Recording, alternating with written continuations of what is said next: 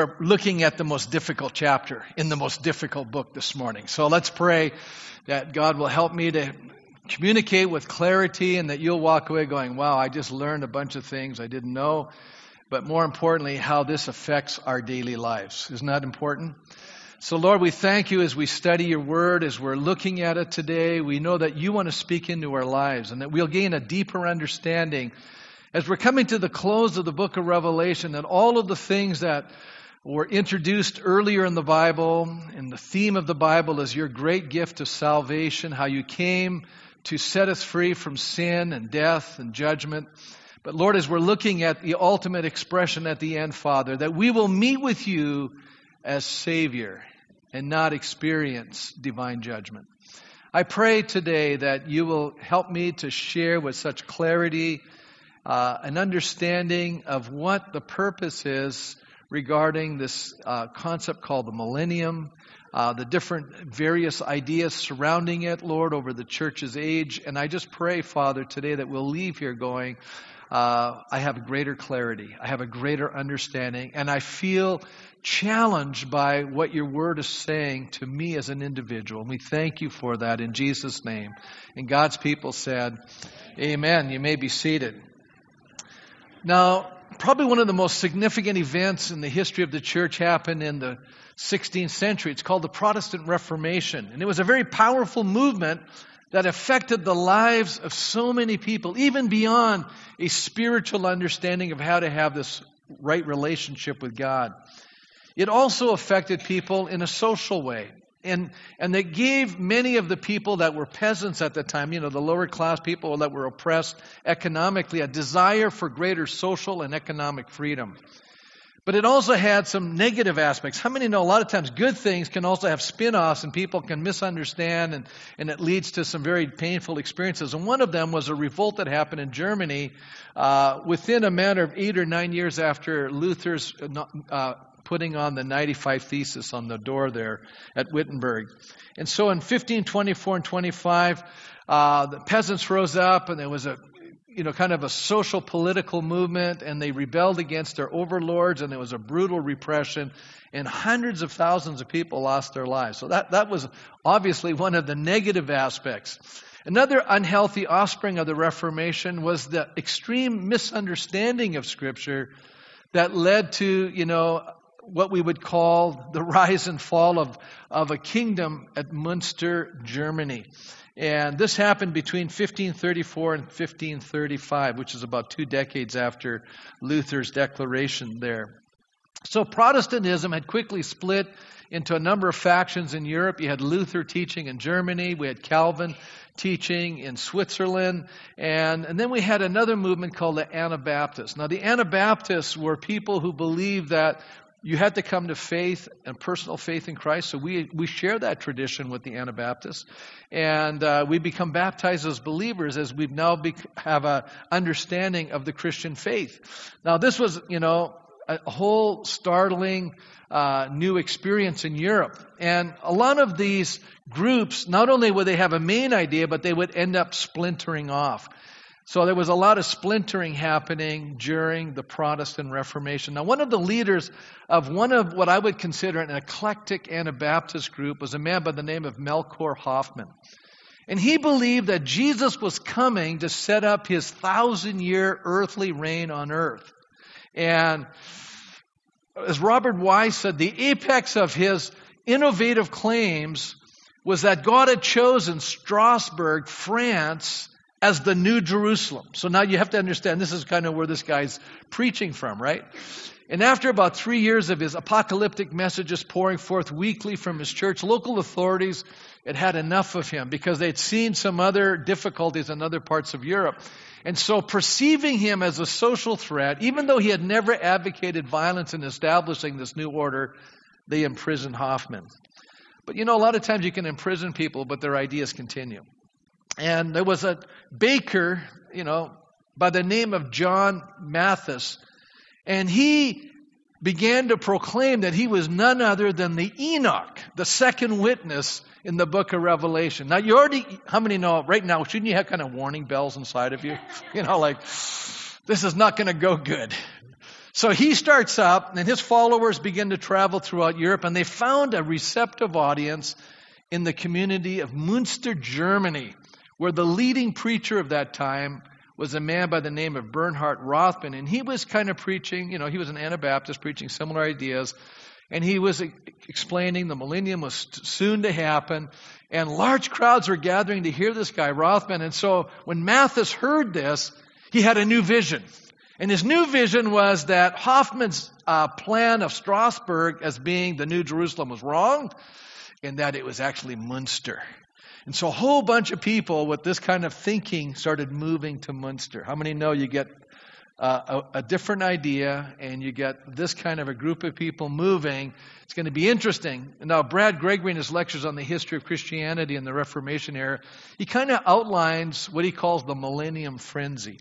And it was sweeping at that time, because you have to understand there's an awakening, a spiritual awakening happening in Europe. Okay, that's a good thing. But on the same time, you get people with extreme ideas, and that's not a good thing. And so this guy, John Matthes, promised that baptism would safeguard believers from the coming apocalypse. In other words, this is what you need to do in order to be spared from God's judgment that's going to come on the people in Europe. And so he began to say that Jesus would come on Easter Sunday in 1534. Now he's got the date, By the way, is there kind of any warnings in the Bible about predicting the actual time? Well, this guy had it down.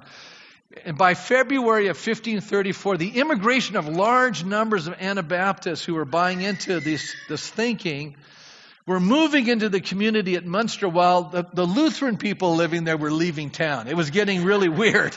So you had a bunch of people moving in, a bunch of people moving out, and those that were unwilling to accept adult baptism were now being forced out of the city, and the remainder now were identifying themselves as the true Israelites in the New Jerusalem. You're picking up the language, right? Meanwhile, the exited Roman Catholic bishop of Münster, his name was Franz Waldeck, decided to create a siege around the town. So now you've got this town, fortress with a moat, and you got somebody sieging, not letting anybody in. And so, it's hard to get food into the town. So how many of us are going to have a shortage of food pretty soon? And so this guy, Franz Waldeck, he so believes that Jesus is coming back on Easter Sunday that he talked 19 other guys. Now it's about 1,600 people, men, just in the community. He talks 19 of them to rush out and attack the siege troops, right? And they're going to be invincible. Well, how many know that just didn't work out the way he thought? He got killed pulling that trick. And immediately a new leader rose up in Münster, a guy by the name of John van Leyden. And he became a dictatorial prophet king. And with the loss of most of the male population, now there's 3 times as many women as men, he decides, you know what? We've got to have polygamy. So he institutes polygamy from the Old Testament, and he legitimatizes it by appealing to the book of Genesis, and he marries 16 different women, whether they want to be married to him or not. How many say this is getting really crazy? Why am I bringing all this out? Because when we have a wrong understanding of Scripture, it's amazing what begins to happen in our thinking, and we can lead to all kinds of crazy things. Fortunately, this was going to be very short-lived. His reign lasted 2 months.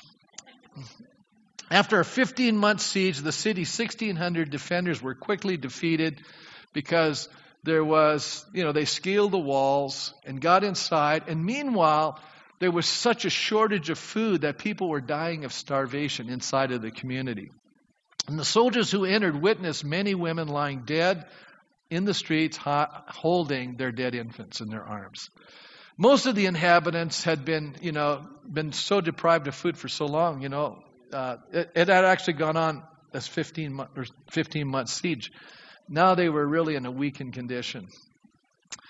John van Leyden and his 2 lieutenants were captured, they were tried, they were tortured, they were finally executed. And to make them an example, they put some cages, put the dead bodies in them, run up the cage on the spire of the churches in town. They left 3 cages with these dead guys and left them there as a warning to all the people who would rebel against the authorities in the community. So, What began as a distorted understanding of Scripture led to a tragic nightmare. Now, there have been many other people like this. We could go down the list. We could talk about Jim Jones. We could talk about David Koresh. We could keep going down the list of people who take the Bible, distort the teaching, and eventually destroy a lot of people's lives. So, what does the Bible teach about the end? What does the Bible teach about the millennium? Well, the millennium is a Latin term that means 1,000 years. That's where we get the idea from. And it's mentioned in the book of Revelation in the 20th chapter. And so we're going to turn there this morning. We're going to see what we can learn about Christ's rule and reign here on earth as described in this chapter. We're going to ask the questions. I mean, when I sat down 2 weeks ago to work on the sermon, I put down 12 questions that I wanted answers to. That was a lot. I go, this chapter raises more questions in my mind than answers them. So I just kept writing them down. And so here's a number of questions. Is this a symbolic number that represents our current age?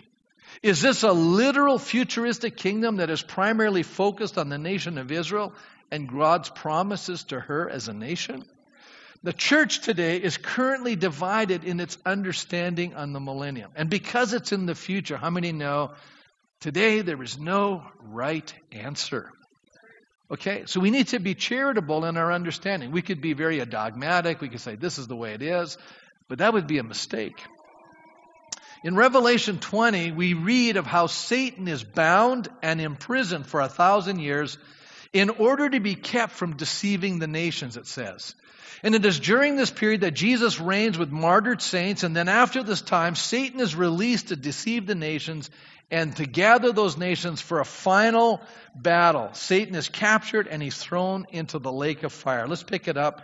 Revelation 20, verse 1. And I saw an angel coming down out of heaven, having the key to the abyss, and holding in his hand a great chain.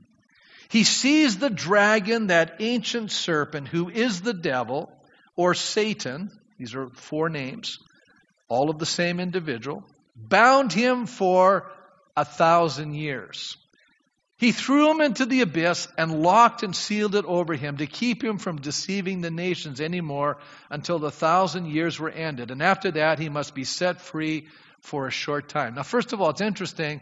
Do you think a spirit could be bound by chains? Or is this a picture so that you and I can grasp that God is, actually restraining and restricting what Satan can do? Verse 4, I saw thrones on which were seated those who had been given authority to judge. And I saw the souls of those who had been beheaded because of their testimony about Jesus and because of the word of God. And they had not worshipped the beast or its image and had not received the mark on their foreheads or on their hands. And they came to life and reigned with Christ 1,000 years. The rest of the dead did not come to life until the 1,000 years were ended. This is the first resurrection. Blessed and holy are those who share in the first resurrection. The second death has no power over them, but they will be priests of God and of Christ and will reign with him for 1,000 years. Now, earlier in the book, in chapters 17 and 18, we read there that Satan is that there's a final battle, right? Remember that? And the beast and the false prophet are cast into the lake of fire. Here now, we're going to see that Satan is actually bound from his activity on earth. Where in chapter 12 earlier, we saw Satan being cast out of heaven. Isn't that true? Now he's being cast out of earth. So, what we're going to look at in this chapter, and I've kind of tried to figure out how am I going to communicate this, and I broke it down into 3 aspects to help us understand the nature of God's judgment, okay? Because we're going to see in a moment, we're going to end at the great white throne judgment. So we're starting out where God is judging Satan. Then we're going to see God is going to address humanity around the great white throne judgment. But I want to look at 3 aspects. And the first aspect we're going to discover in God's judgment is the reason for the millennium. Because, it's really an interesting question. Why would God, bind Satan for 1,000 years and then have a rule for 1,000 years, and then release them after 1,000 years to deceive the nations, to have another final conflict, which we had already read in 17 and 18 with the beast and the false prophet. What's this idea of the millennium? Why is there a millennium? That was one of my questions. Why is there a need for this? So, here in chapter 20, we have two separate approaches to the devil. First of all, he's bound. And then at the end of the chapter, we're going to find out he's forever now cast into the lake of fire. In other words, forever and ever judged by God, never to be able to operate against humanity. So this first imprisonment is for a specific time, even though it's a long duration, 1,000 years, and then sentenced to eternal torment. Why this distinction? What we need to understand is the lens we have to use in order to interpret this chapter. Because really there are three positions regarding the millennium in the church world, three basic positions. Now there's variations of them, but I want to look at these three primary views regarding this 1,000-year reign of Christ, which is called the millennium. The three theological lenses in understanding the position are, first of all, you may want to jot these down. I didn't put them on PowerPoint, but they'll show up eventually. Premillennial, which means before 1,000. Postmillennial, after the 1,000 years. And then amillennialism. And the word A, the letter A in the Greek is a negating word. Basically, like antichrist is just is against Christ. It's opposed to Christ, right? That's the Antichrist. So this is people who say, look, the millennium is actually a symbol.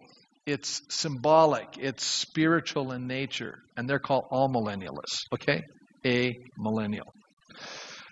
All right, so let's take a look here. The premillennialists believe in a literal 1,000-year reign of Christ on earth. The postmillennialists say that, no, Jesus comes after the millennium. In other words, there's a millennium and then Jesus comes. And they're a lot closer to the amillennial position. The postmillennialists basically believe that right now we're in the millennium and we're moving towards making the world a better place because of the gospel, and then Christ will come back, okay? And then the amillennialists say, no, we're actually ruling and reigning with Christ right now. That Satan was actually bound on the cross.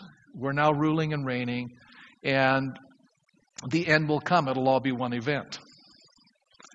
So, Leon Morris, I think, summarizes it really well for us. He says, premillennialists hold that at Christ's return, the Christian dead will be raised, and believers still on earth will be caught up to meet him in the air, and they will reign on earth with Christ for 1,000 years, and after this, Satan will be released for time, and this short period will be followed by the raising of the dead. Okay, very literal interpretation of this text.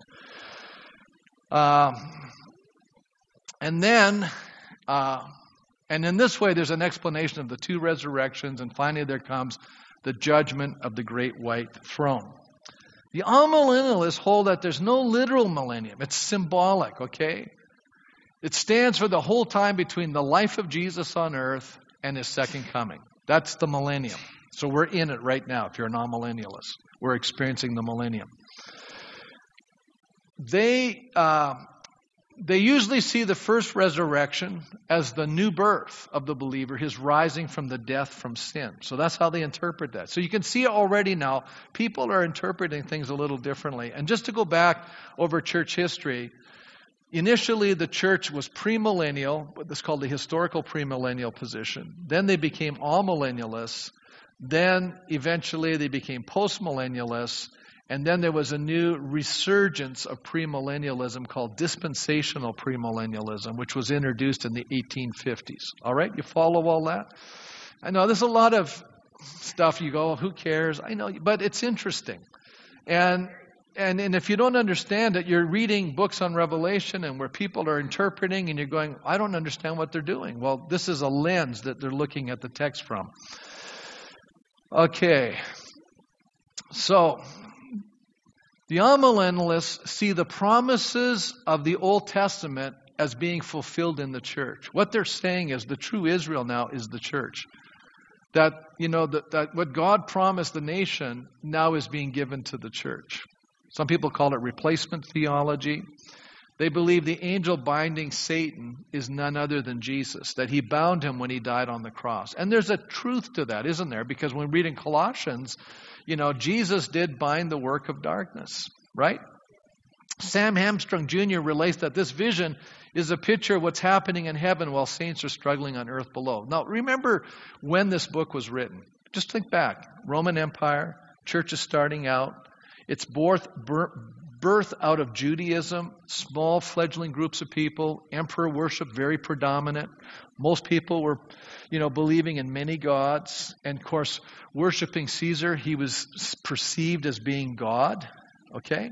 So, and the church saw itself as being persecuted and struggling. And all of a sudden, John has this vision and begins to show a revelation of Jesus who's in control of everything. Because when you read the book of Revelation, what you're noticing is most of it's happening in heaven, and you're getting a divine vantage point, and you're seeing the authority and majesty and glory of Almighty God. And what I thought was interesting, I never saw this before, but the book of Revelation has 38 expressions on the throne of God. It's speaking of God's authority and power.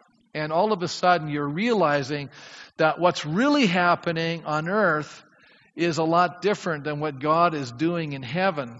And this is how Sam Hamstrung Jr. relates it. John, in an effort to encourage the faithful, takes the believer behind the scenes of earthly persecution to witness a sovereign Christ and a bound Satan. The vision affirms that Jesus is the victor and the martyrs are alive. They just happen to be in God's presence. Again, Robert Stripple explains how an amillennialist sees the end of the age. With regard to the New Testament revelation concerning the future, however, we must say even more than that. Not only does the New Testament not teach a future millennial kingdom, this is an amillennialist position. What it teaches about Christ's second coming, the New Testament rules out an earthly millennial kingdom following Christ's return, because the New Testament reveals clearly that the following events are all concurrent. In other words, they're all happening at the same time.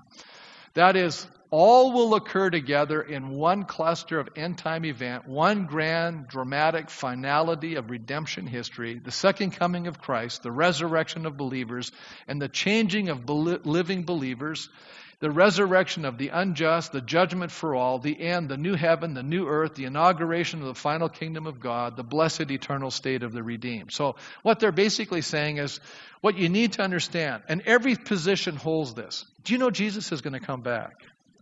And what's going to happen is he's going to judge the world. And every position agrees with this. It's just a matter of sequence. It's just a matter of, was Jesus going to come back? And there's going to be a rapture of the church, and then there's a 1,000-year reign for some saints with Jesus, and then the end, the ultimate end? Or, as the other two positions, postmillennialists and amillennialists believe, no, it's just going to be one big thing. Jesus is going to come back and everything happens at once. And that the millennial idea is a totally different concept than what a premillennialist thinks. That's basically the difference, okay? Everybody follow it? Is everybody kind of tracking with me? I know this is a little bit of information, but I think it's important we understand it. Because the point I'm trying to get across is, no matter what position you take, every one of them agrees Jesus is coming back. Every one of them agrees that Jesus is going to rule and reign forever. Every one of them agrees of all of these different things. They just see the sequentialing and scope of it a little differently. That's all I'm trying to bring out here. Kenneth Gentry Jr. advocates for the postmillennial viewpoint in explaining how he and others of his viewpoint understand the binding of Satan as having already occurred. And this is what he says. The context specifically qualifies the purpose of the binding in order that Satan not deceive the nations. Remember, it'll say that. A little later in the chapter here, it says, when the 1,000 years are over, Satan will be released from his prison and will go out to deceive the nations. So this is what he's talking about here. That was verse 7. He says, before the coming of Christ, all nations beyond the borders of Israel were under the dominion of Satan. How many know that's probably true?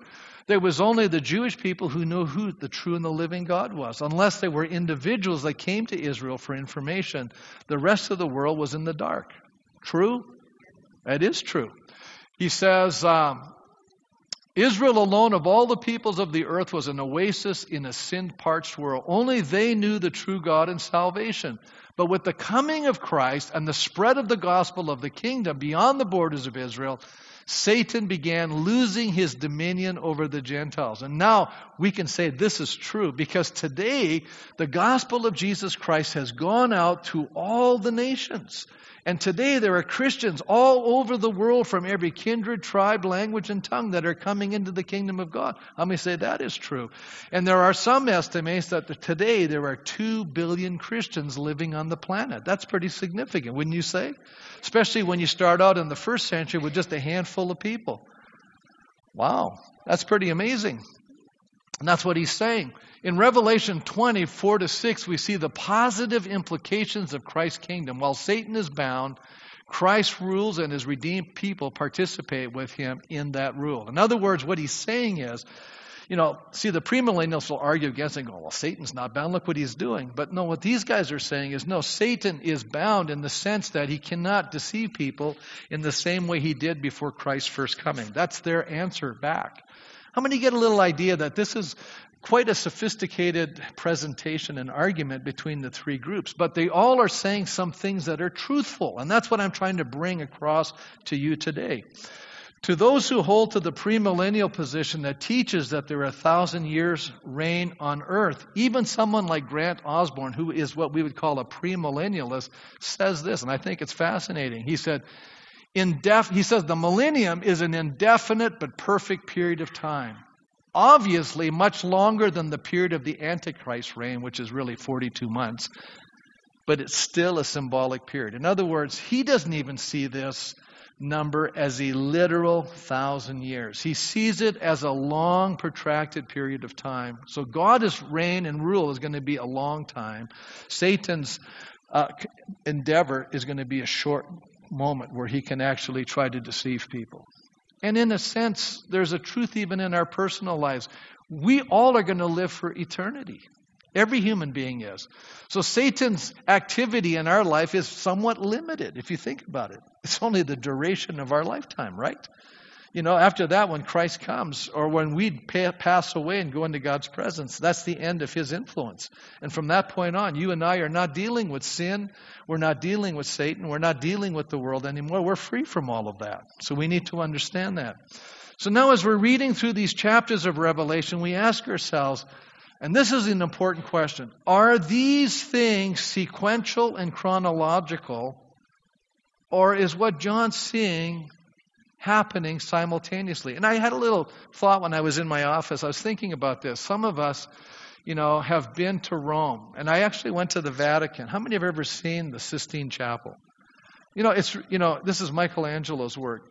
It's absolutely beautiful. You get in there, It's not as big as you think it is, but it's still pretty significant. And what you do when you look up on the ceiling of the chapel, you see these beautiful pictures. How many have seen at least pictures of the Sistine Chapel? You've seen the ceiling. Isn't that great? The hand of God reaching down to touch Adam's hand. How many have ever seen that picture? That's a pretty famous picture.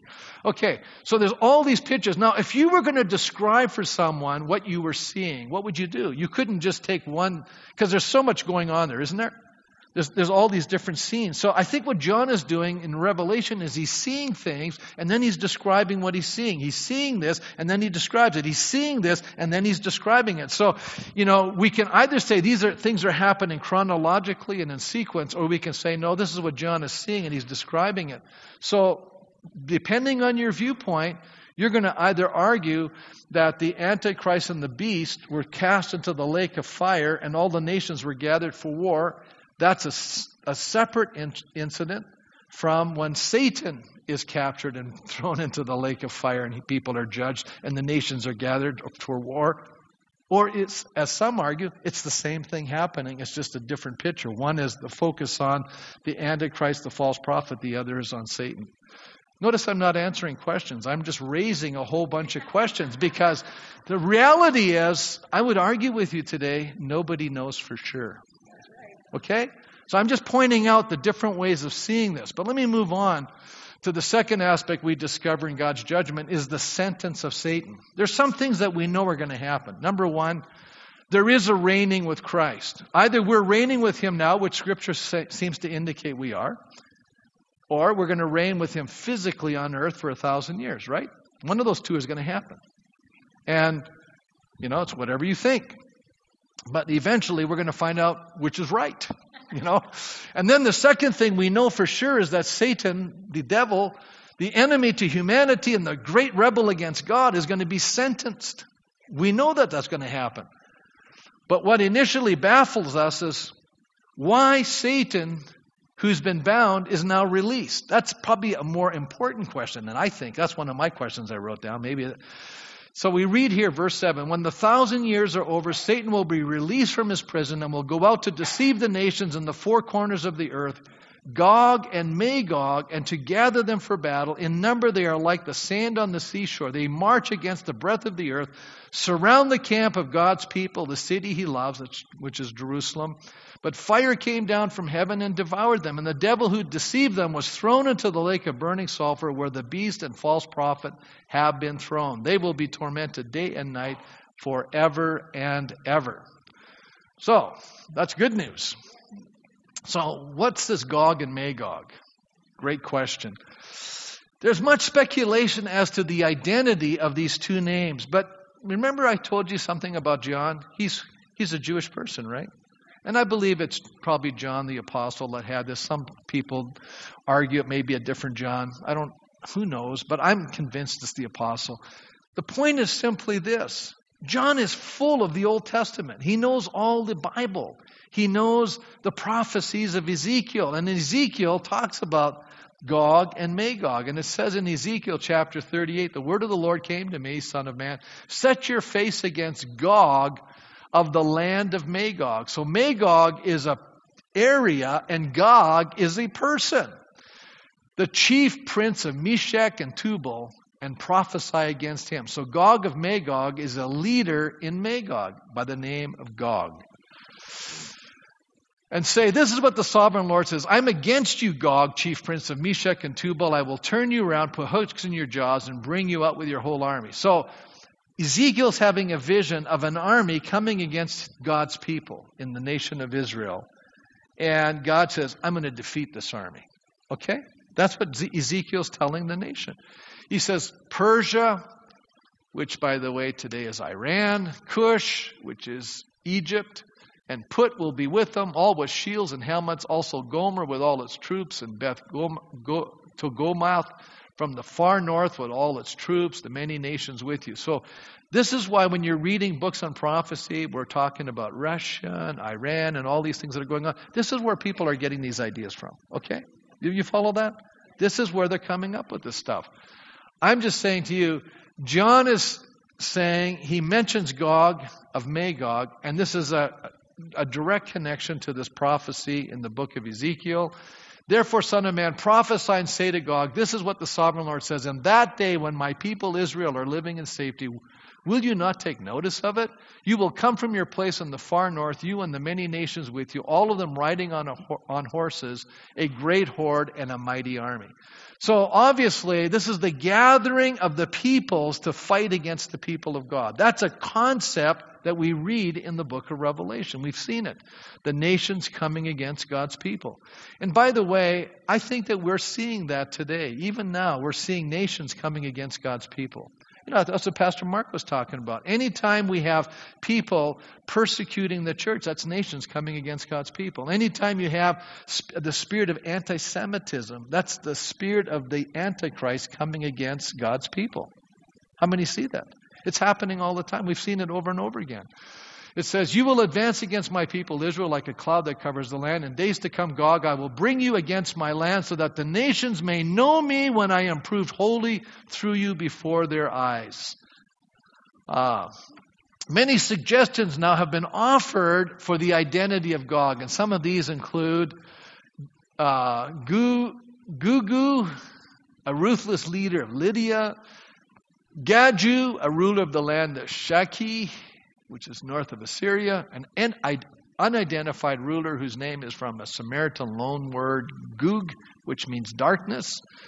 An official title for a ruler comparable to a pharaoh or a king, or a general term for any enemy of God's people. How many can see? We don't know. That's the reality. Why am I bringing all that out? Because, a lot of people talk as if they know all this stuff, and I'm going, I don't know if we know any of this stuff. We're just guessing, okay?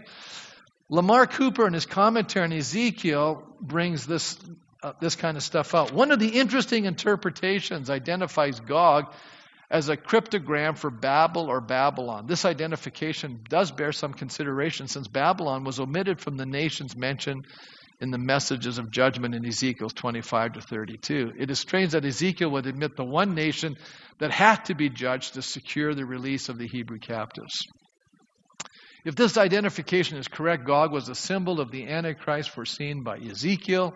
If the word Gog is from the Samaritan Gug, meaning darkness, that would be an additional support for treating him as a symbol of the prince of this world.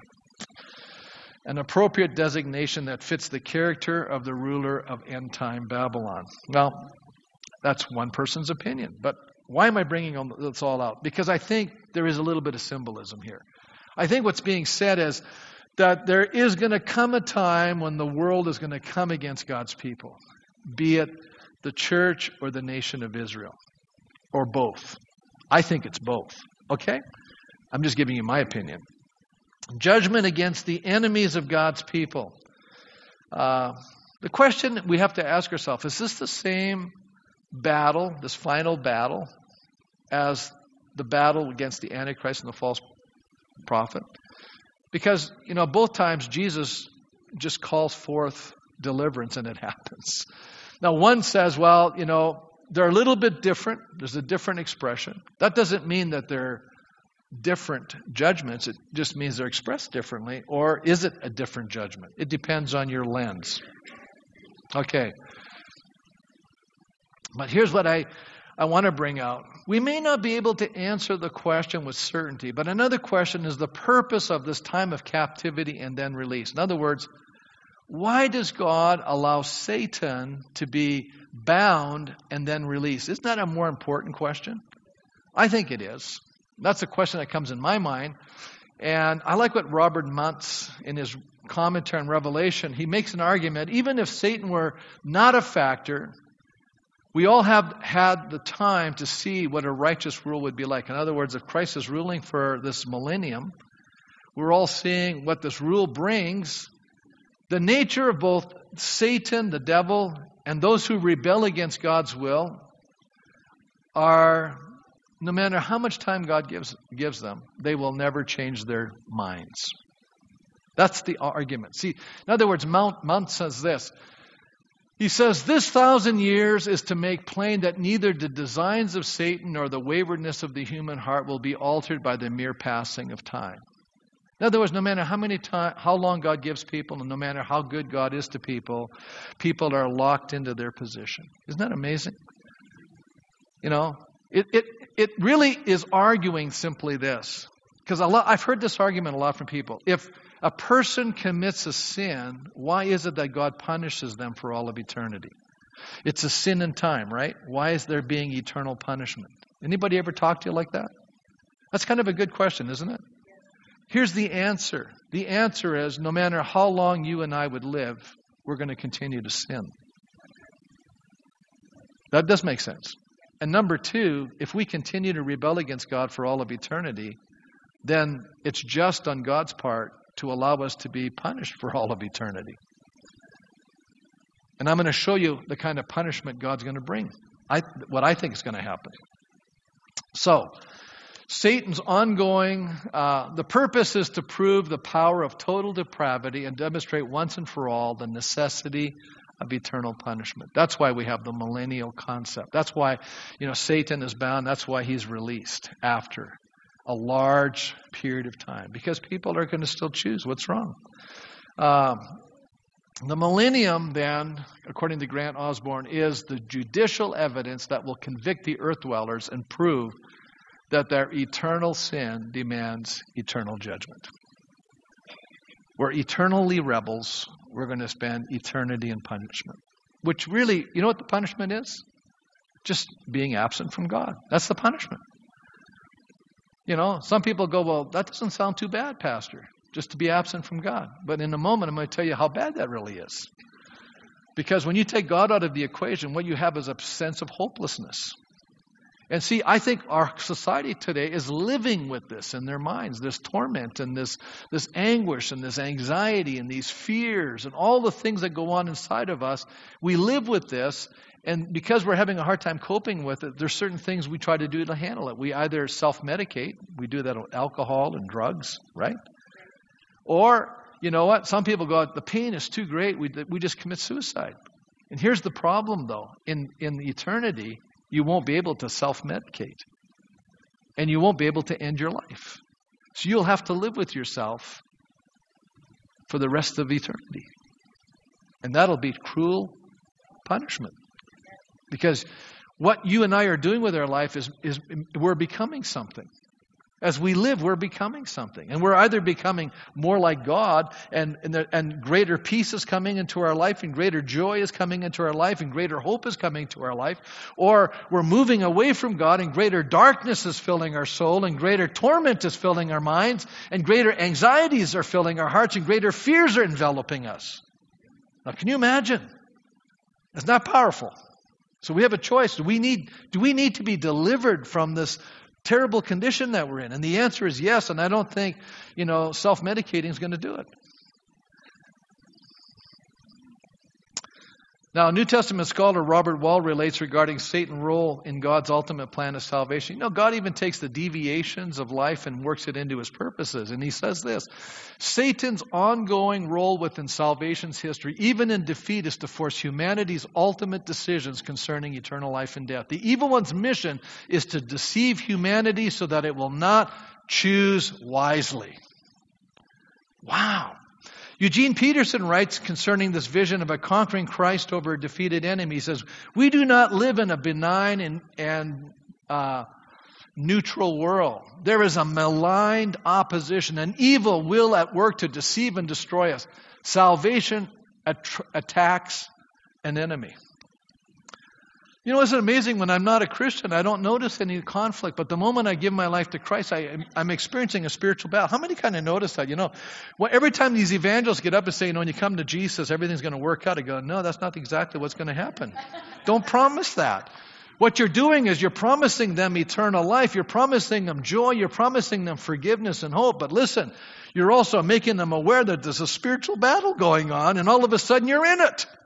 Before you were a captive, now you're actually a participant in the conflict.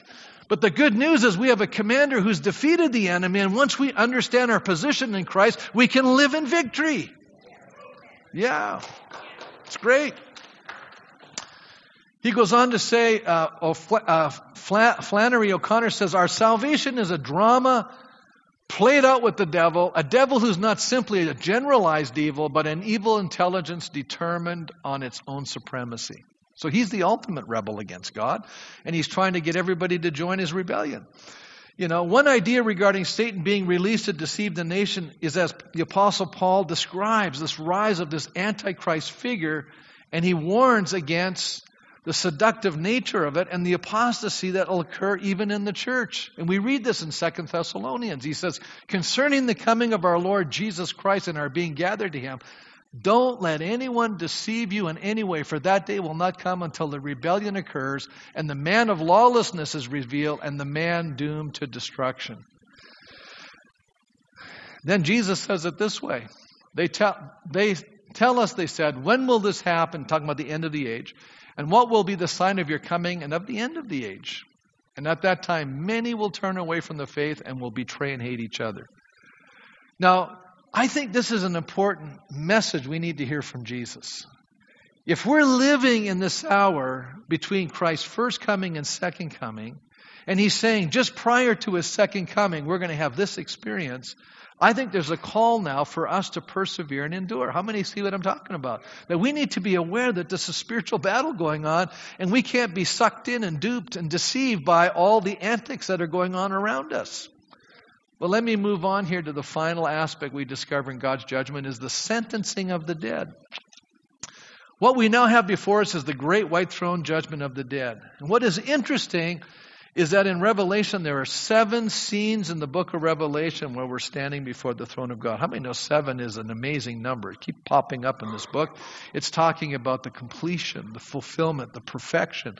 We're standing before the throne of God. This is the final one. We're standing before the great white throne. Now, I know premillennialists believe only the unbelievers are going to stand there.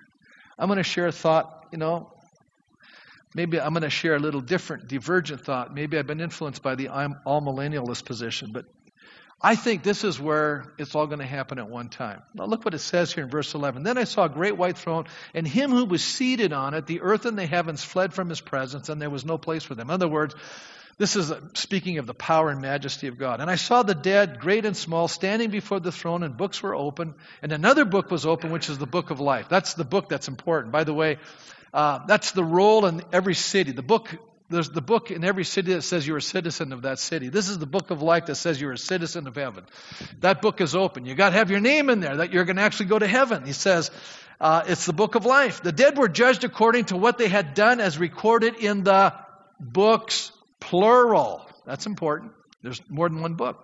The sea gave up the dead that were in it, and death and Hades. Hades is just another name for the grave or the place of the departed from life.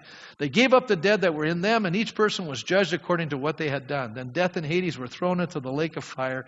The lake of fire is the second death. Anyone whose name was not found written in the book of life was thrown into the lake of fire. So what do we need to understand? That we're all going to stand before God. And I'm going to ask a question. In the New Testament, we are taught something very interesting. And this is what Jesus says in John chapter 5. And he makes the concept very clear. He says, moreover, the Father judges no one, but has entrusted all judgment to the Son. So who's going to be the judge?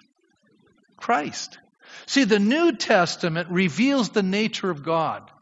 The Old Testament doesn't bring this up. The New Testament shows us a concept that the theologians term the Trinity.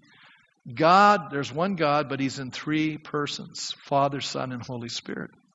God the Son has been given the responsibility to judge. So not only is Jesus the Savior, he's also the judge. You caught that? He has 2 responsibilities. The Savior is the judge. When we come before the throne of God, depending on who we are, we're going to see him differently.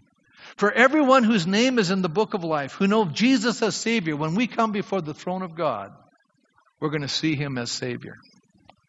And for every person who does not know Jesus Christ as their Savior, when they stand before him in the throne, they're going to see him as a judge. That's it. There's only 2 ways of seeing him.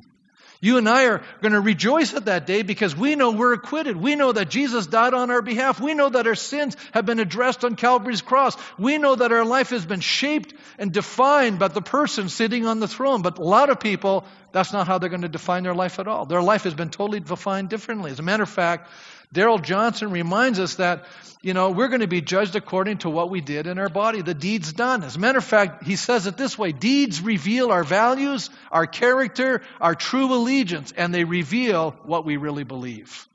You see, we're saved by grace, we're saved by trusting in Christ, but that means that it transforms us to such a degree that it changes how we're going to live our lives and the values that we place on different things and the way we expend our lives and the way we serve God. It is affected by the fact that we have this relationship with God. And then Paul says it this way in the book of Romans. He says, God will repay each person according to what they have done. To those who by persistence in doing good seek glory, honor, and immortality, he will give eternal life. In other words, what is it that I'm pursuing? I'm pursuing after God's glory. I'm seeking that God would be glorified. I'm seeking for his honor. And I am seeking for immortality. I know that I have life because my life is found in him.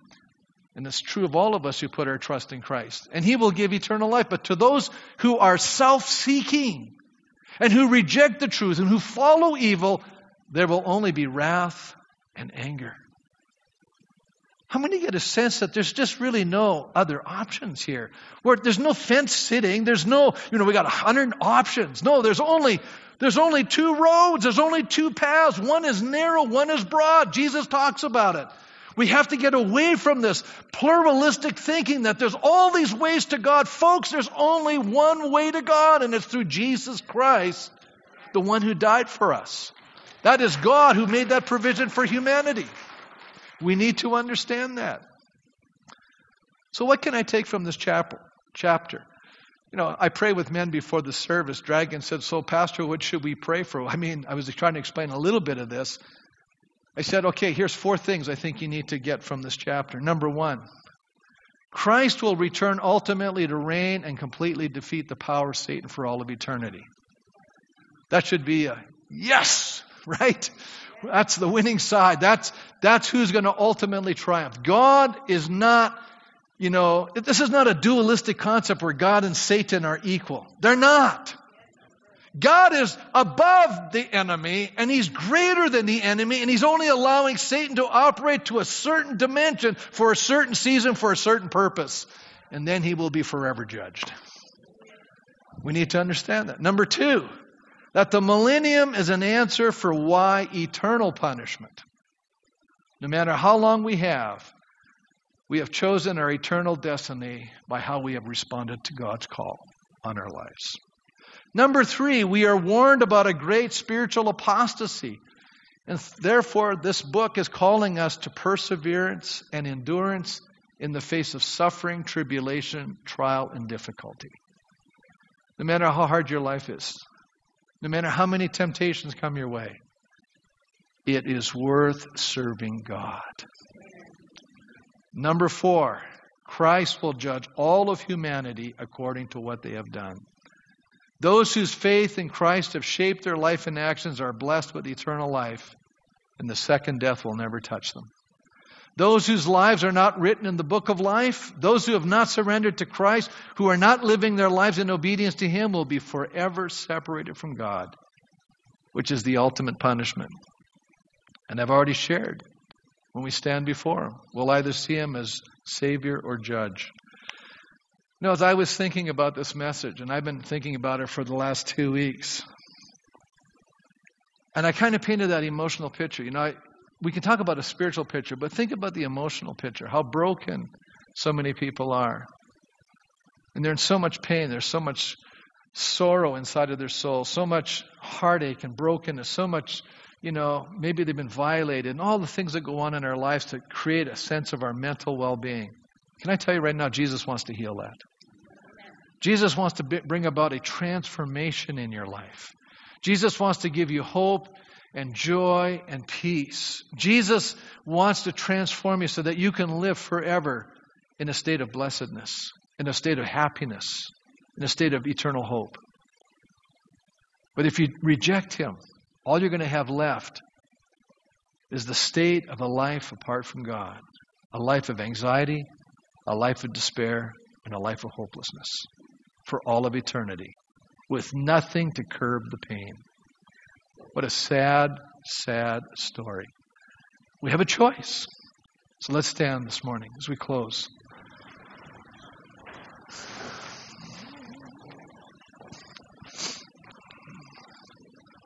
I hope you're walking away today saying, okay, I get this to some degree. I get this. This is making a little bit of sense to me right now, Pastor. I think it does. I think it's just working. All of the ideas of the Bible are being worked in to come to the end here. Today I'd be remiss if I did not give you an opportunity to respond to Christ as Savior. I don't want to stand before Him and all I see is a judge. I want to stand before Him and know that my name is written in the Lamb's Book of Life. To know I've been forgiven. To know that I can choose a better way. And I believe God's Spirit is here today. And God is calling you today. Maybe you don't know Him as your Savior. You've never surrendered to Him. You see, the Bible says that if we call upon the name of the Lord, we will be saved. And every person that calls upon the Lord shall be saved. But if we keep rebelling against Him, there'll be one day where people will bow before Him. They will bow before the Lord. It says every knee shall bow and every tongue confess. Every knee. Because at that moment, they'll be bowing before the sovereign of the created world, the universe. They'll be bowing before their Maker, the Creator, the one who owes our allegiance, and He is the one we're all accountable to. You can say, well, I don't even believe in God, Pastor. You know, a blind person can tell me they don't see something. That doesn't mean it's not there. It just means they're blind. You know, there is a God, folks. And the more you study, and even a lot of the scientists today, they're becoming Christians. And I'll tell you why. Because there's no way to explain the complexities of this world without a divine creator. I'm serious. You cannot study DNA and not be blown away. You know, isn't it amazing that Satan can be released to deceive the nation, and people want to believe a lie rather than believe the truth? And you know why? Because they want to do their own thing. They want to rebel against a divine authority, a moral authority. They want to rebel against the one who defines what is right and what is wrong. And our culture today is so confused on this question. We are deciding what's right and wrong. And you know what? It's doing it to our own hurt. We're doing so much damage in people's lives by making those calls. Let's let God define for us what's right. Let's let God define for us what's wrong. The boundaries to protect us because He cares about us. And maybe you're here today and you say, you know what? I've never surrendered my life to Christ. But as I'm listening to this, I realize we're all moving towards this day that we're all going to stand before God. And at that moment, I don't want to stand there and go, my name's not in the book of life. And now I'm going to be judged based on what I've been doing. And it's not based on my moral standard. It's based on His moral standard. The Bible says all have sinned and fall short of the glory of God. We're all failures. And that's why Jesus came. God Himself became a man, died for our sin. He became a substitute for us. If we will receive Him, He takes on Himself the sin of the world. You and I can have our sins addressed right there by surrendering to Him as Savior. And when we get to heaven, when we stand before Christ, we'll see Him as Savior. With every head bowed, how many here say, you know what? That's what I want to do. I want to see Him as Savior. I got my hand up. I want to see Him as Savior.